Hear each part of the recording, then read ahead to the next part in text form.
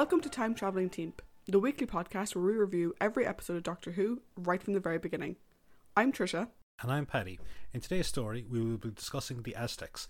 We will be going through some story trivia as well, discussing the characters and giving our thoughts on the story as a whole. But before we get to that, I will give you a recap of the story. Episode 1, The Temple of Evil. The TARDIS arrives at its new destination, and it appears to be in some sort of burial chamber. Barbara and Susan exit the TARDIS to look around, and Barbara is able to identify the sarcophagus in the room as being of Aztec origin, and she determines that they have arrived at some point in the late 15th century. Susan uncovers a secret entrance to the chamber and opens it. Susan says that she will get the others while Barbara explores the next room. In the next chamber, she encounters an old man who says she is trespassing the sacred temple of the High Priest Yetaxa, and summons guards to apprehend her. However, he notices Barbara wearing a bracelet that she had put on inside the burial chamber. The Doctor is annoyed that Barbara has ignored his orders and that no one should wander off on their own, and he and the others leave to find her. As they are surveying the city below the temple, the entrance to the burial chamber closes, cutting them off from the TARDIS. Suddenly, the old man arrives again, introducing himself as Outlook, the High Priest of Knowledge, and welcomes the servants of Yetaxa. They are confused, and Ian asks where Barbara is.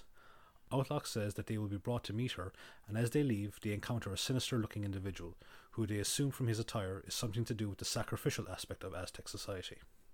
They are brought to Barbara, who is now wearing ceremonial attire and is being treated like royalty. After she dismisses the guards, she informs the others that they believe she is the reincarnated spirit of Yetaxa, due to the fact that she was wearing his bracelet as she came out of the burial chamber. Susan tells her that they are cut off from the TARDIS, and the Doctor warns her to keep up the pretense of being Yetaxa, or else they will be killed. Outlook arrives with the other man, who introduces himself as Klatoxel, the High Priest of Sacrifice. They inform her that her arrival must be an omen to signal an impending end to the drought of the city that they have been suffering from. They also beseech her to let her companions explore the city. They decide that Susan will stay with Barbara, and the Doctor and Ian will go explore the city together. Ian is worried about the intentions of the two priests, but the Doctor says that they shouldn't worry, as they are already occupied with timing Barbara's appearance to the city with the rains to make it look like a miracle. Outside, Klatoxel seems unconvinced by Barbara and the others, and seems to prefer the idea of human sacrifice to restore the rains. He convinces Outlook that they should make Ian the chief warrior to honour him due to his status as a companion of Yetaxa. Klatoxel takes him to meet Ixta, who is the other candidate for chief warrior, while Outlook takes the Doctor to the Garden of Peace. Ian encounters Ixta, who puts on a demonstration to show off his strength and skill to Ian. He then informs him that they are to bring the human sacrifice to the temple for the rain ceremony later that evening. The Garden of Peace turns out to be the Aztec equivalent of an old folks' home, and the Doctor takes an interest in a woman named Kameka. They strike up a friendly conversation, and the Doctor convinces her to arrange a meeting with the son of the temple's architect, so that they may find an alternative way to get into the burial chamber. Ian arrives and tells the Doctor of his role in the human sacrifice ceremony, and the Doctor insists that he carry on with his role and thus not interfering with the proceedings. The Doctor goes on to inform Barbara of the sacrifice and tells her not to interfere either.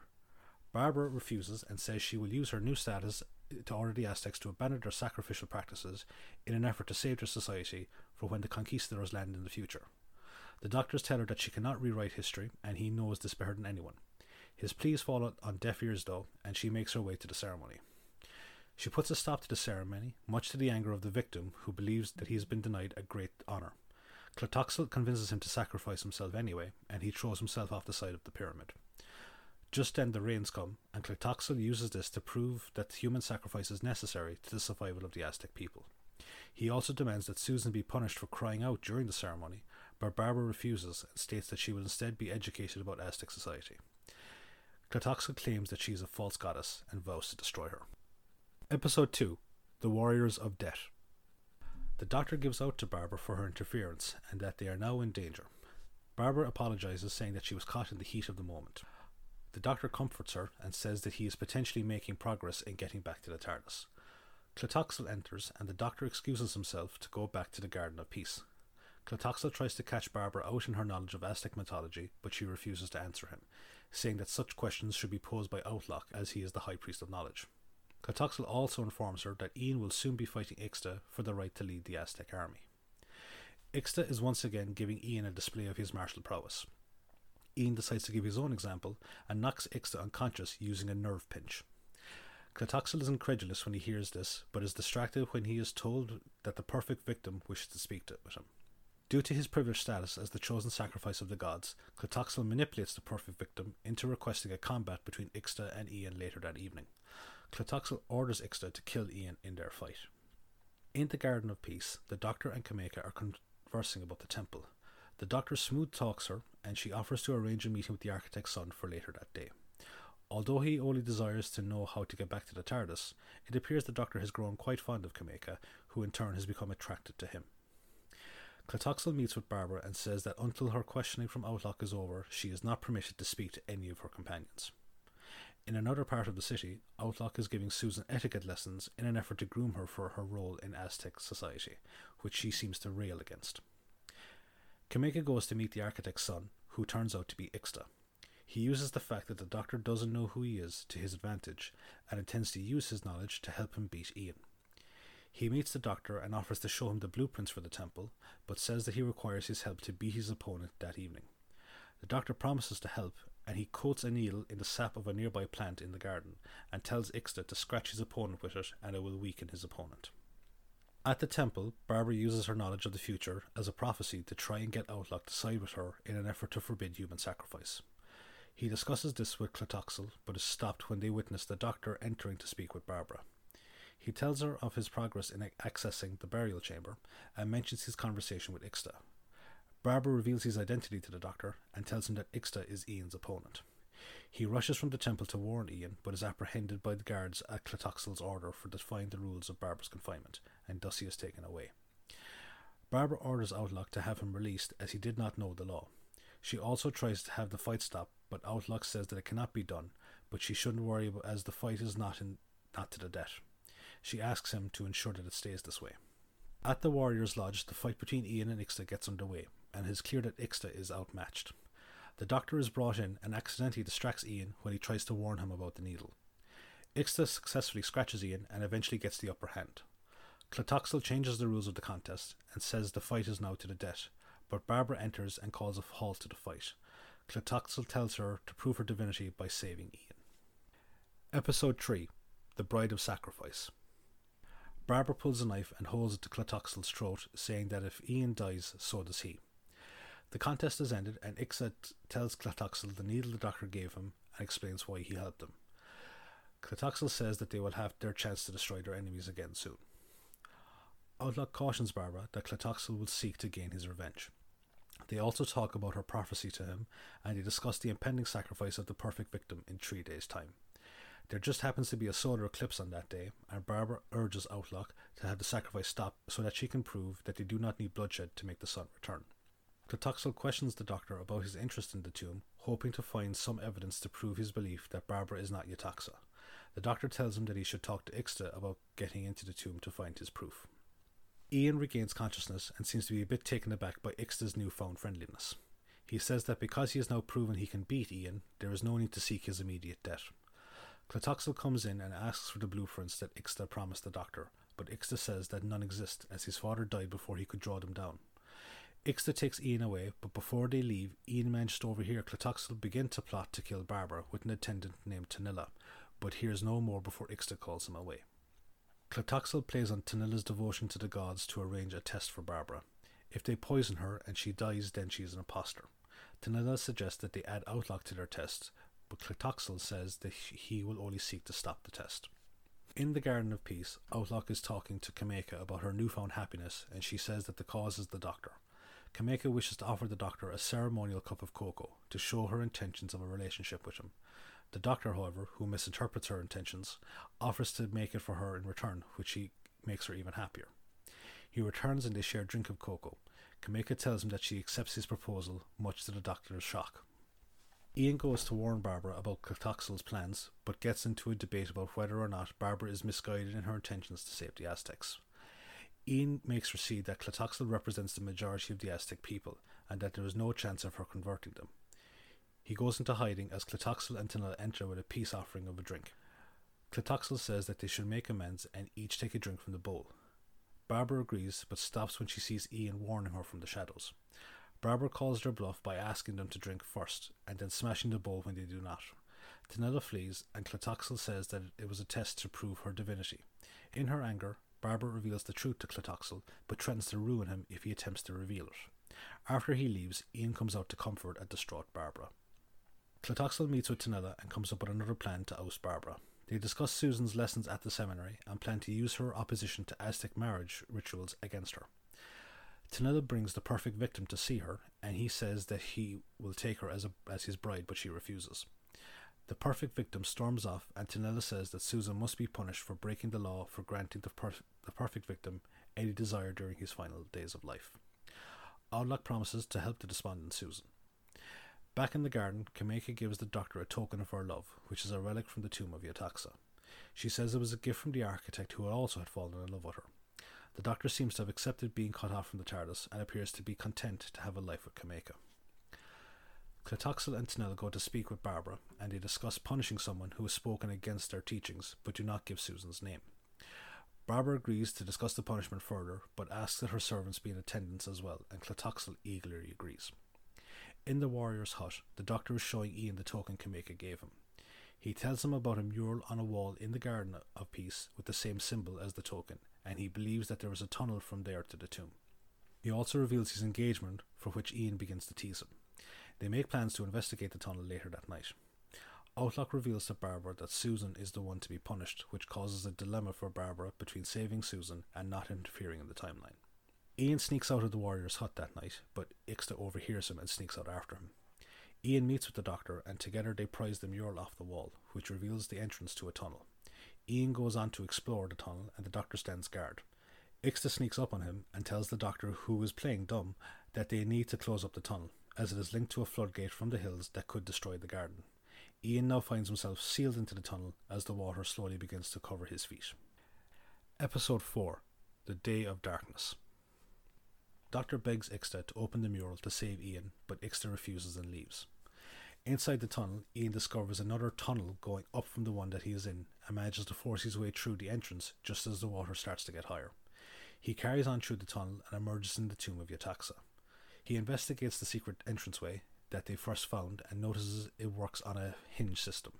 He takes the bandages from the mummified remains of Yetaxa and rigs the door so that they can pull it open from the outside.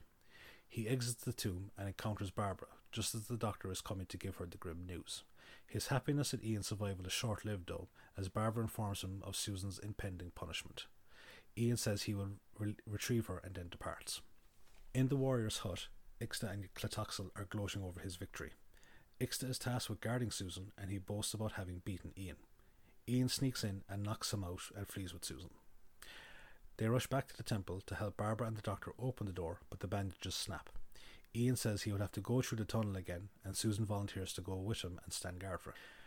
Back in the warrior's hut, Clotoxel realizes that if Outlock discovers Ian is still alive, he will use it to discredit Clotoxel's statement about Barbara's divinity. He tells Ixta to kill him using one of the weapons that has been given to Ian. In the Garden of Peace, Ian and Susan discover the wounded Outlock and the weapon used to attack him. Ian realizes it is a trap, but it is too late as the guards apprehend him, and Ixta arrives to blame them for the attack. Outlock renounces his belief in Barbara as they are taken away.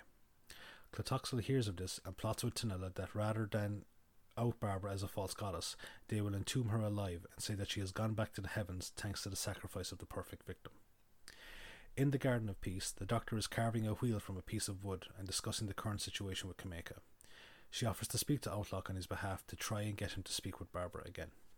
Outlock goes to speak with Barbara and agrees that while she may not be Yetaxa, he does believe that Ian did not attack him. He agrees to try and rescue Susan, but Ian is too closely guarded. Kameka returns and has a bittersweet parting with the doctor, as she knows that he will be leaving soon and that the Aztecs are a doomed race. Outlock enters the garden, greeting Kameka, and discusses the inevitable fate of their people. He intends to go into the wilderness to contemplate everything that has happened over the last few days. He gives Kameka his seal of office so that she may give it to the guard watching Susan so she can rescue her. Clotoxel comes to the temple to gloat over his victory by telling Barbara that Outlock has left the city. Barbara despairs at this, but she has faith that the doctor can open the door for their escape. Clotoxel goes to plot with Tanilla over what to do at the eclipse. They will kill Ian and Susan before the sun goes dark, and then under cover of darkness deal with Barbara before returning to the sacrificial podium. As a reward for his help, Tanilla is promised Outlock's position. Kameka arrives at the warrior's hut and attempts to bribe the guard watching Ian and Susan. The guard is unsure about how to act, so Ian knocks him unconscious. He sends Susan on ahead with Kameka while he disguises himself in the warrior's armour. Kameka delivers Susan to the temple and bids goodbye to the doctor, who tries to put on a brave face. Ixta and Clitoxel find the prisoners missing. Clitoxel is furious that his plans may be undone and orders Ixta to kill the guard. Clitoxel goes to the temple to try and kill Barbara, but is stopped by Ian. Ixta arrives and he and Ian fight. Ixta gains the upper hand, but Ian manages to throw him over the top of the temple to his death below. He races back to the others and they escape back to the TARDIS. Clitoxel calls off the pursuit so that they can complete the sacrificial ritual. Barbara bemoans the fact that they are bound by the laws of time not to interfere, but the doctor points out that she was able to save Outlook. Before he leaves, he contemplates leaving Kameka's token behind, but decides to keep it.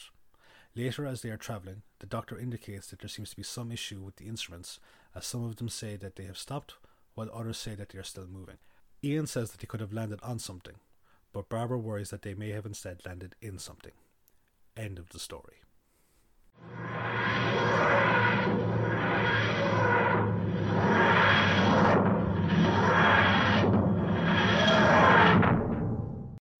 So that's it for the story recap. So now we're going to go over to the trivia corner with Trisha.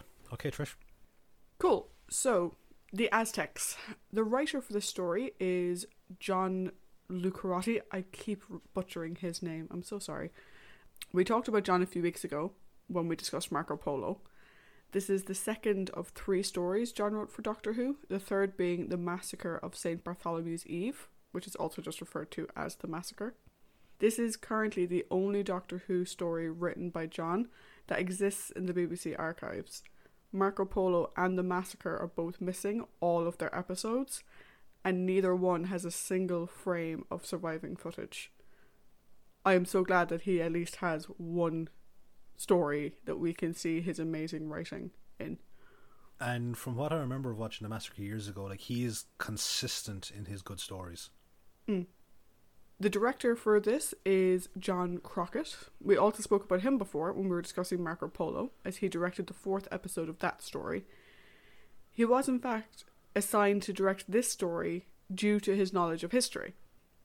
This is the last Doctor Who directorial credit for John, and since we're both fans of Marco Polo, it'll be interesting to see if this met the same high bar. Mm-hmm. This story aired from the 23rd of May to the 13th of June 1964. Now, on to our guest cast. We've got quite a variety of people today. So first we have Outlook. He's played by Keith Piott. Piott is probably a good way to go around it. Yeah, Piott. Keith was a regular face in drama in the early days of television, appearing in The Prisoner, Out of the Unknown, and The Avengers. This is his only Doctor Who acting credit, though.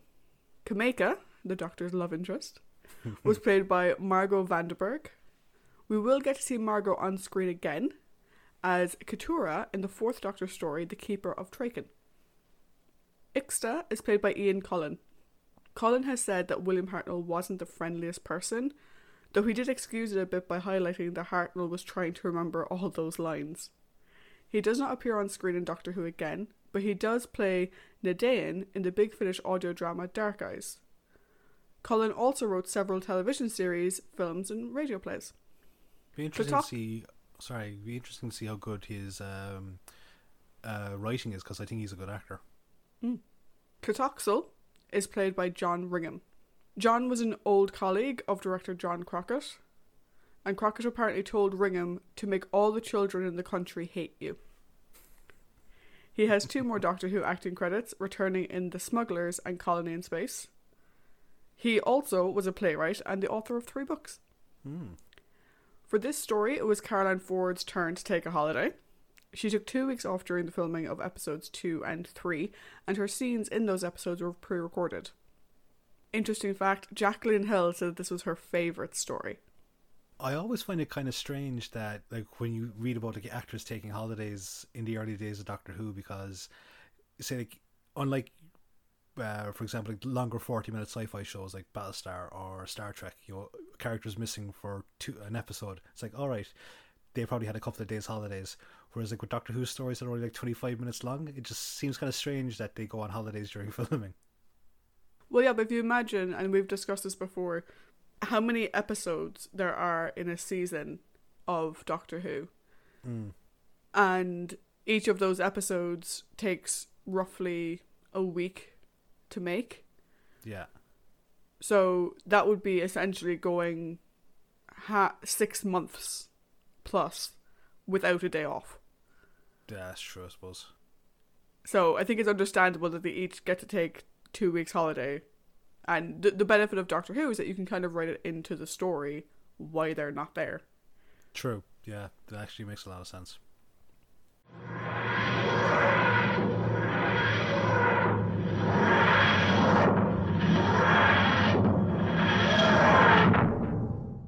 Each week on Time Travelling Team, we talk about the Doctor, the companions, and the villains as we see how they held up in the story. So, Paddy, what did you think of the Doctor in this episode? So, let me just first say that the Love Doctor is in and will now see you. I absolutely love William Hartnell, or I love the first Doctor in this story.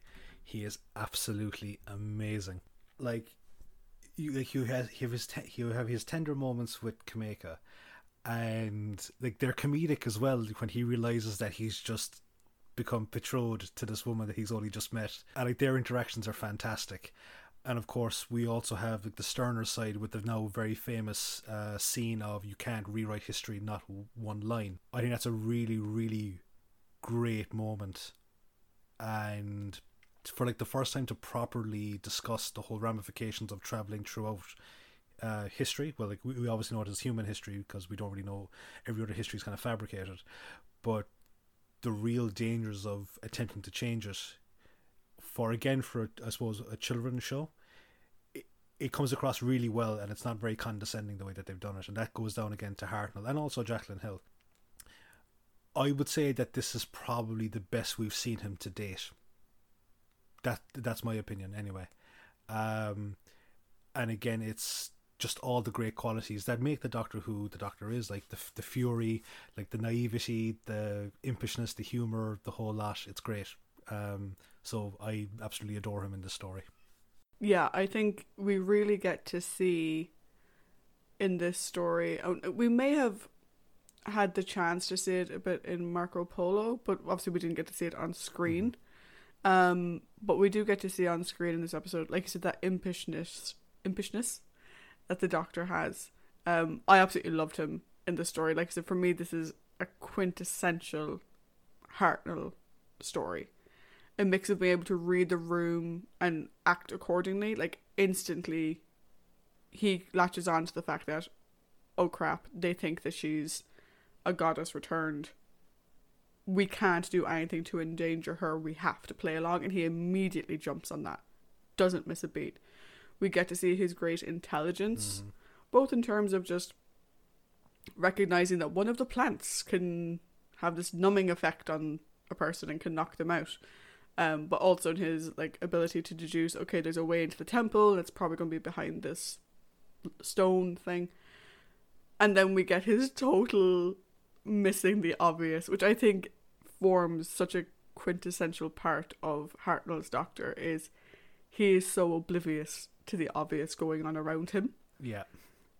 All the stuff with Kameka, and the fact that he doesn't have the reaction you'd kind of expect him to have when he finds out that he just essentially proposed to her. He kind of just sort of grins at it, and I was like, oh, go me. It's there's a lot of humor in it. Yeah. Which is great to see. In terms of the message of we can't mess with history, you can't change history, I like how he doesn't lecture her. He is just there for her. And he clearly understands what she's going through. The one question I would have about it, though, and maybe I'm going to explain the answer to this question in the question itself, is he was very adamant that she could not change the course of history. Now, doing away with Aztec ritual sacrifice before the arrival of the conquistadors could have had a massive impact on history, which is what Barbara wanted. But giving fire to a tribe in the prehistoric age was fine. Yeah. Now, maybe it's because that one was prehistory, but for all we know, that tribe was meant to die out. True. But I think you've kind of answered it yourself there with the concept of prehistory, all right. But again, like, who's to say that that wasn't the actual tribe that did start with, you know, the huge progression of fire? Because we know that Za had said that, you know, his father had been the fire maker, but maybe like they were always meant to have been given fire by in some way, shape, or form. Maybe that could have been a fixed point in time, just the same as the Aztecs dying out is a fixed point in time. Yeah, I think that's kind of the point I'm trying to get to, though, is that like this is the first story where we see, even though he doesn't call it a fixed point in time, yeah, we get the idea of fixed points in time, and there's some things that you just can't mess with. And I think that this one especially, I would say that this is the definitive starting point for the concept of fixed points in time, and a lot of great stories have built their back on this concept. But it's really good to see that the story that the concept was born from is also a fantastic story in and of itself. Yeah. And one thing there as well, just maybe another point for the Doctor at his thing with Kameka, is I think that I know that my own perception of the Doctor going in was like, all right, you know, it's a Doctor and like this Susan's his granddaughter. But you never really focus on the Doctor as a family man, or the fact that he had to have had a wife to have kids who had to have Susan. And his little moment at the end, before he goes back into the TARDIS and like contemplating leaving Kameka's token behind, it really kind of, I think, humanizes him and shows that he is someone capable of great love. Yeah, I would call it one thing though. Yeah. The Doctor is an alien, so we don't know that he had to have had a wife in order to have a granddaughter. Just saying. All right, true. Bit heteronormative there, Paddy. No, but seriously though, I do love that with his relationship with Kameka, and I would call it a relationship because he doesn't just avoid her after he finds out that he is inadvertently proposed. He still really enjoys her company. Yeah. And you can tell at the end he is kind of sad to leave her behind. Yeah. And it's really, really sweet. And like, to your point, I think it does humanize him a lot more. And it's good to see that his relationship with Susan isn't a one-off thing. It's not that Susan is the only one who could ever have gotten through to him. Yeah. He's a nice guy in general. Mm-hmm. And it also proves that you're never too old to have a bit of romance. Indeed. Now, I mentioned Susan. Yes. What do you think of Susan in this story? So again, this is kind of an ongoing trend with Susan as of late, in my opinion anyway, that she's been kind of relegated to the sidelines a bit. Now, she doesn't really kind of come a huge lot into the fore until like the final episode, for me anyway. And the one thing though that I would say is, even though she has been relegated to the sidelines, it's mitigated a small bit by the impact that she has in certain scenes. Like, she's been brought to the Aztecs school essentially to be told how to be the perfect little Aztec wife, but she's like, nah, sod that, I'm not not for me. And like, as well, I suppose, to have this kind of a firm stance when there's none of her friends around to actually support her or to prevent any potential immediate backlash. That's the kind of Susan that I love to see. Unfortunately, for me, there's just not enough of it in the story. Yeah, I mean, Susan isn't in this much due to Caroline being on holiday. Yeah. Right? It's a 4-episode story and she was on holidays for 2 of them. Yeah. It's just the nature of the way the stories are written, so she could have some time off. I do think it is still playing a bit much into her being a child rather than her being a young adult. I'm getting a little bit sick of that, to be honest. Mm-hmm. But she does it very well in this episode. to your point. Yeah. Like, I'm kind of peeved that we're seeing it again, but within the context of this story, it doesn't particularly bother me. I do commend her on standing by her principles, though. Yeah. I mean, like you said, she had no one there to support her. She didn't have a grandfather. She didn't have Ian. She didn't have Barbara. But she stands by her principles. It's like, I'm not marrying him. You can't make me. I don't care if he is the perfect victim and gets everything he wants. I'm not marrying him. Yeah, and there's a little bit of teenage rebellion in there. But also, you kind of see that, and we saw it a little bit, I think, in Marco Polo. I think this is a thread that our writer has sort of carried over from those two, in that I get the sense that Susan puts a lot of value on self-control and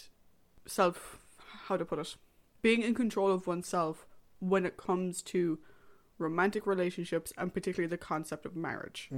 The idea of arranged marriages does not sit with her. Yeah. And it's nice to see that carry through, that it wasn't just in Marco Polo. She was like, oh my God, but like, you're 16. Why are you getting married? It's actually something that carries through, that the idea of someone arranging her life for her, no, does not fly. Yeah. And you sort of wonder if that is all of her and her grandfather's society, if that's just her point of view. It's interesting that we get this sort of insight into her. Yeah, and as well, like when you're saying about their society, is that, like, with the exception of an unearthly child, there's no real reference to what would eventually become the Time Lords or Gallifrey for a very, very, very long time into the show's history. And these kind of questions would be raised, kind of going, all right, like, what has she seen to give her like this firm standpoint? Like, because we know they can travel in time and space. Like, what other cultures have they encountered on their journeys prior to meeting Ian and Barbara that also had something to give her this kind of viewpoint? Yeah.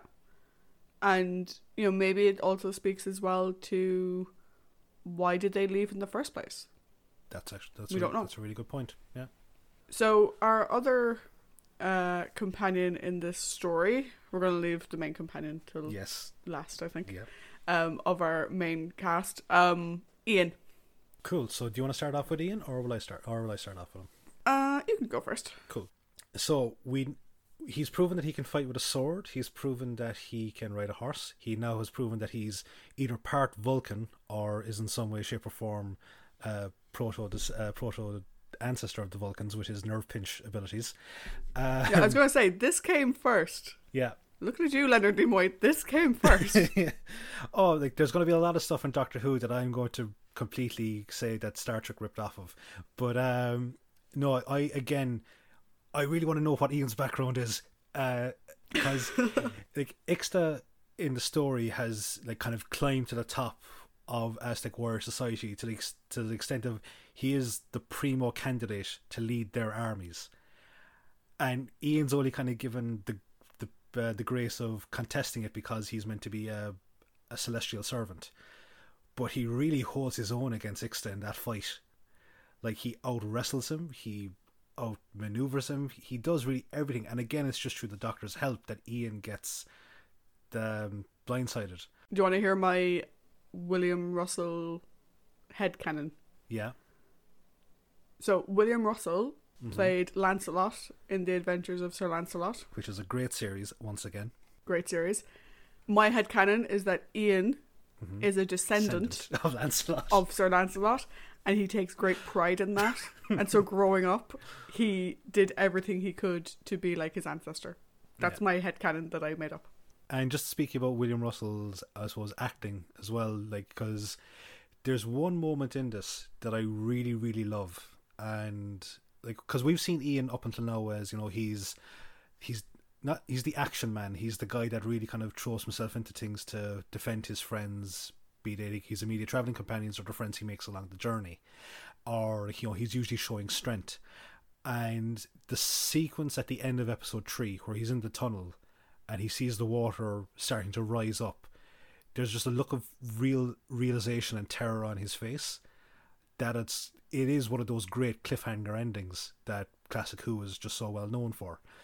And William Russell to completely 180 from the character he's been portraying so well up until this point, to kind of showing the real fear of someone, I think it's great. Yeah, I think that, closing part of the episode with the water rising and him being stuck, it's sort of like Barbara has kind of had her, oh my god, we could die on this moment Yeah. several times throughout the stories that we've already discussed.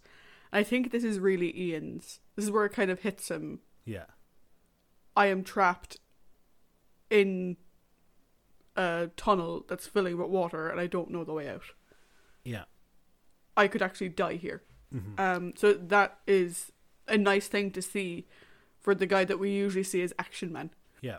And as well, like, unlike, say, in the Daleks where, he's hanging off the side of the cliff with Antidus hanging off of him, like, he knows that he could motivate Antidus to try and grab onto the wall or something he knows that he has someone else there to potentially play off of and help him.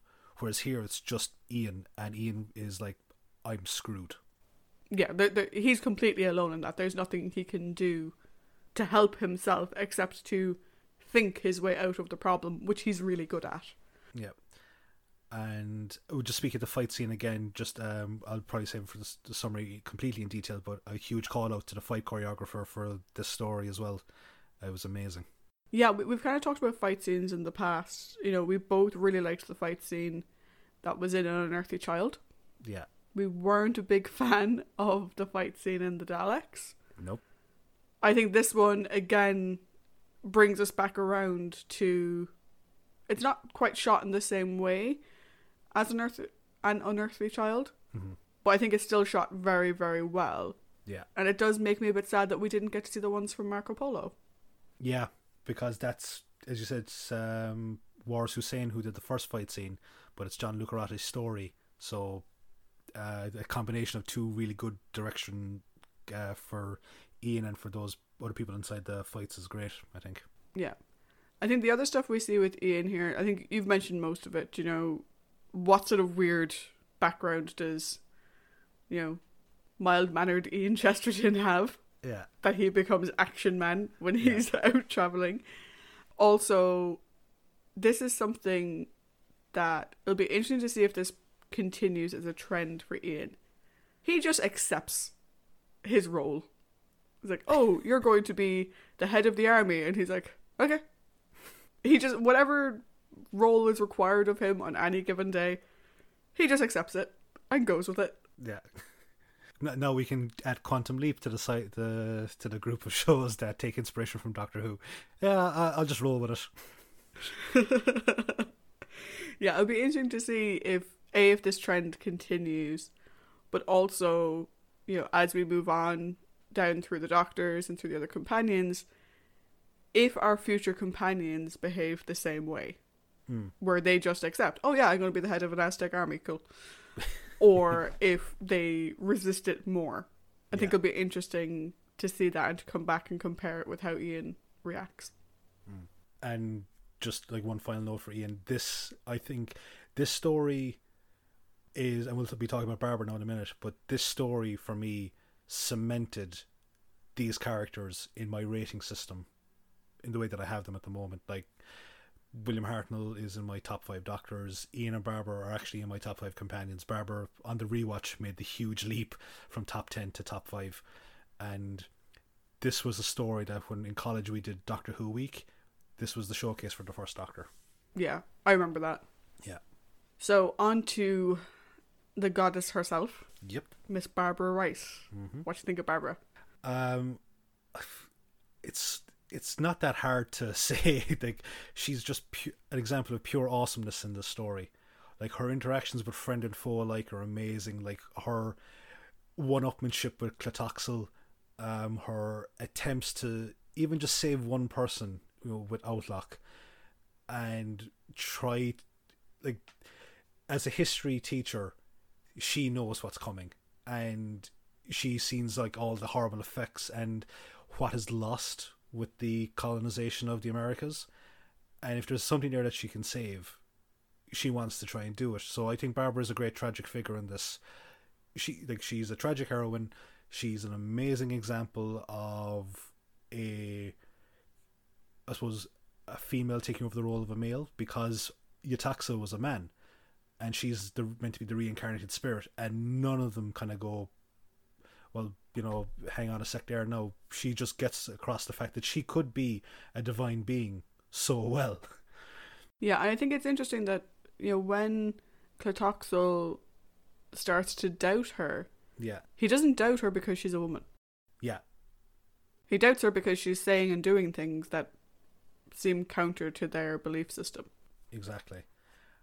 And the whole thing of attempting to change the past will come up an awful lot in the show, as we said, but very few can do it well, and very few of those few can come close to Barbara in dealing with those scenarios, I think. Yeah, like, the thing that I found with Barbara in this was, at the end, you just feel so bad for her. She took on this role of a goddess, which some people could argue was like, what are you doing? And there may be a little bit of like colonial white superiority coming across in that. I don't think that's the way it was intended, though. No. But you do kind of go, what are you doing? Why are you pretending to be a goddess or whatever? But the fact that she wants to change things is not because she has the power over these people. Yeah. It's because she is a student of history. She clearly loves their society and everything she knew about them, which, bear in mind, the Aztec society was incredibly advanced. And she didn't want that to be gone.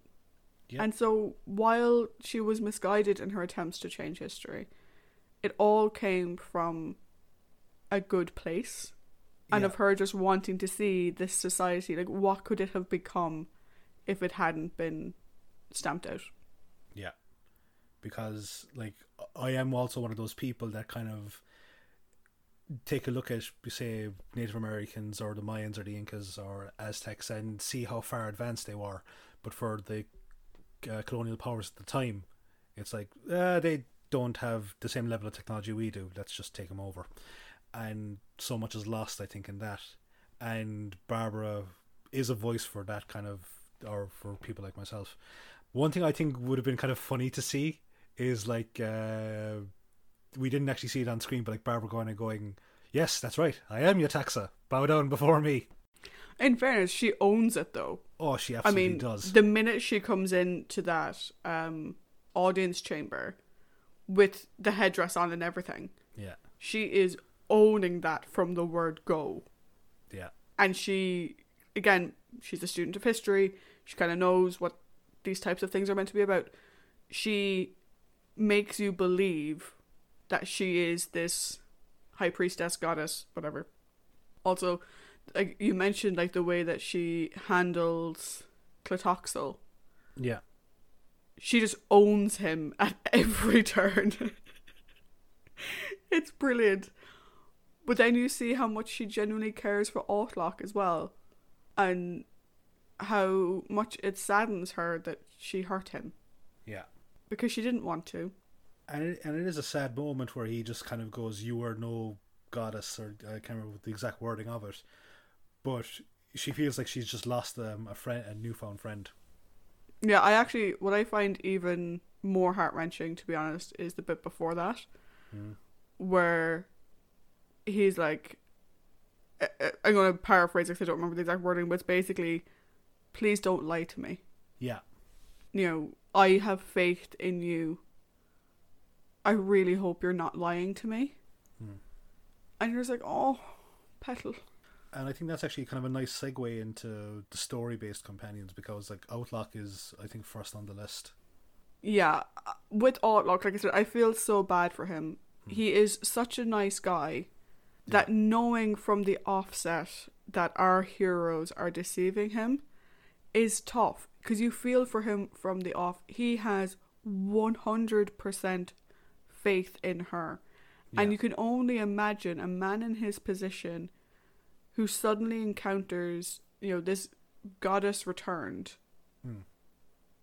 That's amazing. Like that's probably the only thing he could ever hope to happen. Yeah. And it happened to him. And like one thing I love about Autloc is like he's not a rebel in his own society, like, because he's like, in his role as the high priest of knowledge, like, he's open to knowledge of any sort, be it within the wheelhouse of Aztec mythology or outside of it. But like, he's not one of those people that's like, what we're doing is wrong, we should be better than this. And I think he very could have easily been written that way, and I'm glad that he wasn't, because I think that would have been a bit frustrating to see. Yeah, I think he's very open-minded, and Yeah. we see that when Ian is highlighting to Barbara that Outlock is the exception in this society, not the norm. Yeah. But the interesting thing is that while he, as the High Priest of Knowledge, he recognizes the rains will come. Yeah. The eclipse will happen, regardless of whether you do a sacrifice or not. But he is also part of that society. Yeah. And while he thinks that things will happen even if they don't do the sacrifices, he recognizes how much it means to the perfect victim. He recognizes how much it means to the people, and he's not an anarchist who's trying to change everything. But he is open-minded, which is why I think it hurts so much that he met this goddess who taught him so much and who seemed to believe him and have the same ideas as him, that the rains will come regardless. And he's like, oh, this is, I was right, or this knowledge I've gathered is correct. And for that then to turn out to be a lie is it's so heart-wrenching to watch. And what I love about Outlock as a character is he doesn't rally and rage when he finds out the truth. Yeah. He doesn't try to take Barbara down, publicly shame her or anything. He just gives up all of his worldly belongings and goes off to find himself. Yeah. And I was just thinking there, like, the Outlock and Clitoxel, they represent like the two personality types I've met a lot of in my life, in that you've got two people that observe the same either fate or they have the same level of interest in something. And Clitoxel is that diehard, this is the right way, this is the only way that you can take a look at something. Whereas Outlock has the same level of fate, but explains it in such a way of, this is what it's all about, make your own decision. When you say people, are you describing Doctor Who fans? Or Oh, no, basically no. anyone from any fandom? Anyone from any, no, and there's like anyone from any fandom or outlook on life or religious persuasion or sexual persuasion, anyone that's I've met in my life, there seems to be two kind of character types I come across of when I attempt to learn something. And Outlock is the representative of the latter one, which is, here's what everything's all about, you can make your own decision about how you want to think of it going forward yourself. Yeah. Yeah.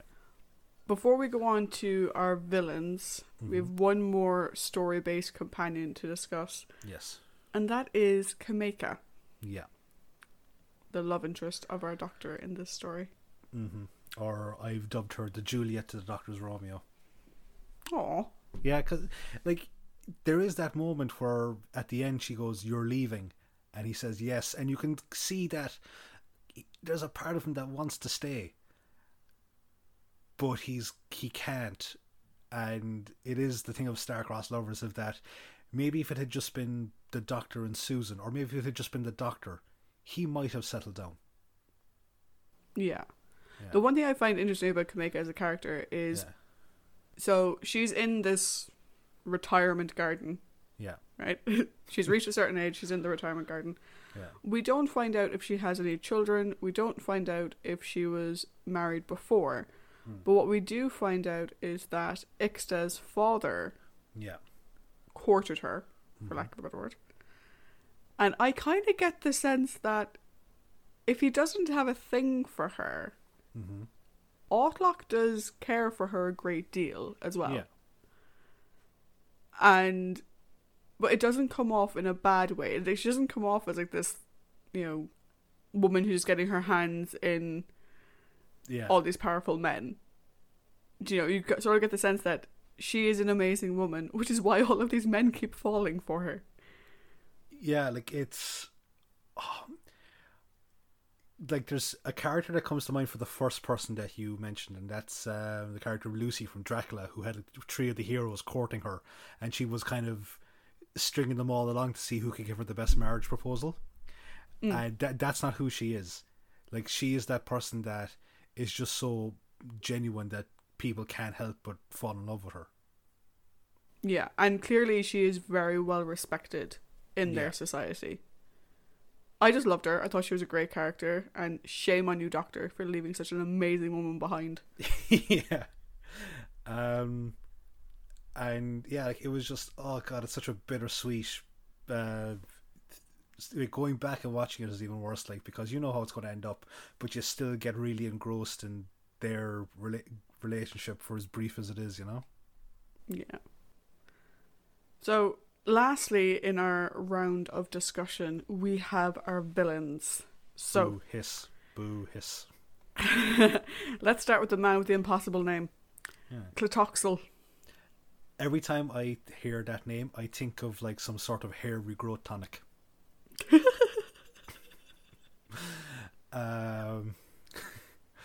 Apologies to the Aztecs. Your names are a bit weird. But yeah, what did you make of Clitoxel? I think Clitoxel could have very easily been a cardboard cutout stereotype that we have seen in depictions of ancient societies before. Yeah. You know, the high priest who's all about human sacrifice is very bloody, and it's usually played as they're a horrible person and they get great joy out of killing other people, is kind of the stereotype that usually crops up with this type of character. Yeah. The thing with Clitoxel, though, is what makes him the villain is his complete faith in what he does. I don't think he gets joy out of killing people. I don't think that's where it stems from. No. I think he gets joy in knowing that he is a servant of the gods and he is doing their will. And it blinds him to the fact that maybe he got it wrong. I don't know, because I see what you're saying, like, but there are times there where it... Now, again, it's purely based on the circumstances of the story where Yetaxa has returned, but there are points in it where it almost seems like he's abusing his position of power. But that could be solely for the fact to oust Barbara. Well, yeah, no, I don't deny that he abuses his position. He does. And he plays other people, and he's a little puppet master pulling all the strings. Yeah. Oh, no. I completely believe that. What I mean is that I don't think he does all of it because he likes having an excuse to kill people. Oh, yeah, no. Yeah, I don't think he's a serial killer in disguise or anything like that. No, which he could have easily come across that way. Do you know, oftentimes the sacrificial priest does come across that way. Yeah. Do you know? And he doesn't. I think the direction he got to make the children hate you, he did that very well. He does, and like, there's a thing that kind of comes across in a lot of stuff, like TV shows or one of my own personal kind of pastimes, pro wrestling, is that like you've got villains, and you sometimes like there's like the cool villain, or the villain's like, yeah, oh, you're kind of awesome, but no, Clitoxel falls into the other part, which is, I hate this guy, I hate him. The guy's got no redeeming features to make him cool whatsoever. I hate him. And I do hate Clitoxel. But he is cool to watch. No, I think he's a fantastic... He is. You have to admit it. Like, he's a fantastic villain. Because I hate him so much, that's what makes him a fantastic villain. There's one thing that I don't agree with the direction he was given, or maybe it was... he should have been called up on it. It's his stooped over posture. I think that, like, you know, it was added to make him a bit more sinister, but I think with that actor who, I'm trying to remember his name right now, I'm very sorry, let me get the guy's name, John Ringham. I think John Ringham's acting alone gets across the creep factor of Clitoxel so well that he didn't need to have like any sort of a physical deformity or difference to add to it. Yeah, although we don't know if that was his choice or if that was a direction choice. Oh, yeah, that's what I'm saying. Like that, I think that if it wasn't a direction choice, maybe it should have been. Again, just my own personal thing that maybe they kind of said that your acting is so good, you don't need to kind of go all Richard III on it with the hump. But look, at the end of the day, Clatoxil is a fantastic villain that I absolutely hate. And then we have our minor villain for this story, Ixta. Yep. Who I think initially comes across as a bit dim. Yes. But he learns from each experience, he learns from each experience, which is what makes him an interesting villain. And it's clearly how he became the leader of the army before Ian came along. Yeah. Ian told him that he uses stealth and cunning to defeat an enemy. And immediately Ixta was like, I need to use stealth and cunning to defeat my enemy. And he does. Yeah. And it's all, I wouldn't say it's all by his loans because he gets the doctor to help him, but it's the use of cunning that gets the doctor to help him. Oh yeah, like he's a very intelligent warrior. He's not maybe on the same level as our heroes in terms of that kind of stuff. But you could tell he could very easily be. He could very easily get to that level. He plays to his audience. So depending on who he's talking to, he's the big strong head of the army and whatever. Or he's inquisitive, or he's challenging, or he's a little bit submissive, and he changes it depending on who he's talking to. Yeah, he kind of reminds me. He seems like the reverse of a hero in certain things, in that, like in certain franchises, like as maybe anime would be a good example of the hero comes up against the villain and gets the shit knocked out of them, but then they learn from the fight, so the next time they fight them, they get the upper hand, and that's what we had here. Was like that Ian took down Ixta very easily through the use of cunning, or in this, like, you know, he uses the nerve pinch. So Ixta realizes that maybe in a contest of brute strength I may not have the upper hand, but if I use cunning I can show my dominance. And that's why, like, I think Ixta is way more like the two-dimensional kind of tough man villain of the week. What you actually just raised an interesting point there. Yeah. I wonder if we were to view this story from Ixta's point of view, would he actually be the hero archetype of his own story, defending his culture and his position, learning from these invaders? I know, like, would he be the hero of his own story if we had looked at this from his point of view? Quite possibly. I think, like, yeah, if you flipped it around, then yeah, like, obviously he would probably be the hero of that society, because you like, I suppose from their perspective, the celestial beings that they have worshipped for however long have come down and don't seem to be what they had envisioned. So he would probably take it upon himself to kind of go, look, maybe the status quo is what's best for us right now. We can still give them reverence, but let's still be kind of in command of our own destiny as such. And yeah, I think he probably would end up being the hero of his own tale. Just before we go, it actually kind of reminds me of Za, in the sense of he's someone that is very capable on his own and someone to watch out for, but when someone else is kind of pulling the strings or kind of goading him, he just seems to be like 10 times worse. I got that feeling as well.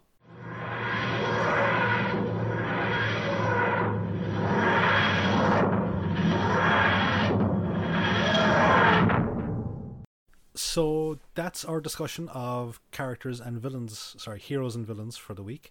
So now we're going to give it our rating system. So Trish, how about you lead us off into this one? Cool. So I'm just going to jump straight to the point. Yeah. Aztecs, 5 out of 5. Totes recommend. Yeah. Brilliant story.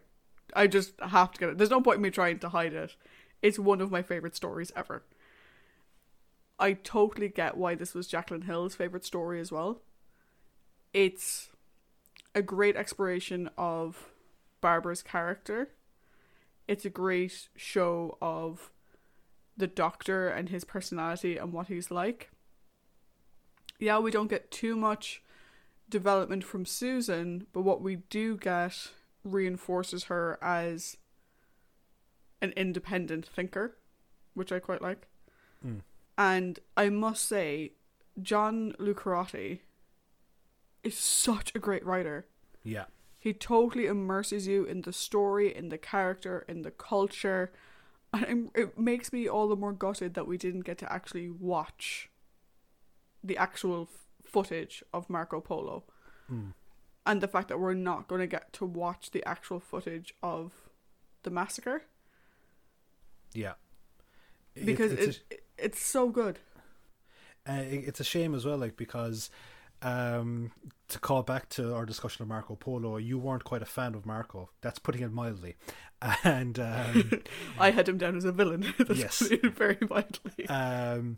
But it's amazing, like, that if that had survived, would the camera work have portrayed him in a potentially different light through to his like facial acting and stuff like that? Quite possibly not, but it might have mitigated it a small bit on your opinion of him. And it is a shame, because John Lucarotti's like writing is amazing, I think. Yeah, like, this was an amazing first story to emphasize you do not mess with history. Yeah. It was done so well. It has a little bit of like bonk bonk on the head. Yeah. But not in a you're dumb, we need to spell this out for you kind of way. In a sort of gentle way. They do it. Do you know? The way the doctor explains it to Barbara. Like I said in our discussion, he wasn't being mean to her. He wasn't lecturing her. Mm. He was just explaining to her that she can't change the past. Yeah. And I suppose as a result of that, it's a very kind of, thinking back on it, it's a very sad realization that they, unlike the previous stories, they don't really achieve anything in this story. Because, like say in Marco Polo, they help prevent the assassination of Kublai Khan. In the Unearthly Child, they help potentially save that tribe with the fire. Whereas in this, nothing of Aztec society, bar Outlock leaving, has changed. Yeah. And it is kind of a bleak thing for them, like, so that they are all just very sad for different reasons. Which just again adds to the overall amazingness. That's right, I said amazingness of this story. Like, it's an absolute 5 out of 5 for me. And despite the request of one of my friends to break the rating scale, it's going to be, I'm not going to do that. It's going to be 5 out of 5. Yeah, I think if we ever have a story that breaks the rating scale, it's going to have to be something ridiculous. Yeah. But no, for me, like, you know, a lot of people, you see it on message boards, you see it on forums, you see it on Facebook groups. A lot of people saying, oh, I don't know if I want to watch the old ones. You know, they're in black and white. The technology to create the episode wasn't great. The special effects are bad. You don't need any of that for this episode. No. You know, if you're someone who can't get over 60s special effects, it doesn't matter in this episode. No, it doesn't matter at all. No. And even, actually, just remind me, even the costuming in this episode, again, it's the same as Marco Polo. The costuming and set design are so good. Oh, they're fantastic. They're like very, very appropriate. I think it was actually kind of called out that it was very faithful to Aztec clothing and architectural styling. Yeah, like there had been, at the time, there was a little bit of a call out saying like, oh, you're not dressing people appropriately, to do with like how much skin was showing and all this kind of stuff. But actually, historians said no, actually what they wore was very appropriate. Yeah. To the time period. I think this is it's just so good. It's got everything. It's got romance, drama, action, espionage with, like, you know, secrecy. You're never bored watching it, because like, one thing that I don't think I've kind of quite pointed out on the podcast is that, just for ease of doing the summary, I sometimes group cutscenes together for a bit more of a better narrative. Whereas with this one, I've kind of left it in like that. It's that sort of like each cut is separate. And I think that lends itself to never being bored with the story, because the cuts keep you up to date with everyone's individual storylines in a really good and engaging manner, that it makes you want to go, oh, but go back to them. Oh, wait, no, go back to them. Oh, wait, no, go back to them. Yeah, and actually, that's an important thing that, slight preview into next week's episode. The way they covered Susan being missing for 2 episodes of a 4-episode story, by pre-recording some inserts that would go into that story, was really good, because you didn't just put Susan out of your mind for 2 weeks. Yeah. She was still there, even though Caroline Ford wasn't. And the fact that all the characters were split up at that point, it kind of doesn't really matter that Susan was off by herself learning how to be an Aztec. Yeah. And I like that they didn't just not have her there. Like, if you think about when we were doing the Keys of Marinus and William Hartnell was on holiday, Yeah. his character just wasn't in those episodes. Whereas like with Susan, like she's there, and again, as I said, she's raising some very interesting points. Yeah, exactly. So that's it for this week, guys. Make sure to join us next week when our team must put their minds against the mysterious Sensorites. If you'd like to hear more about upcoming episodes and join in on the conversation, you can check us out at TimeTeamp. That's at TimeTeamp on Facebook, Twitter and Instagram, or you can email us at timetravelingteamp@teamproductions.com. Talk to you next time. Bye.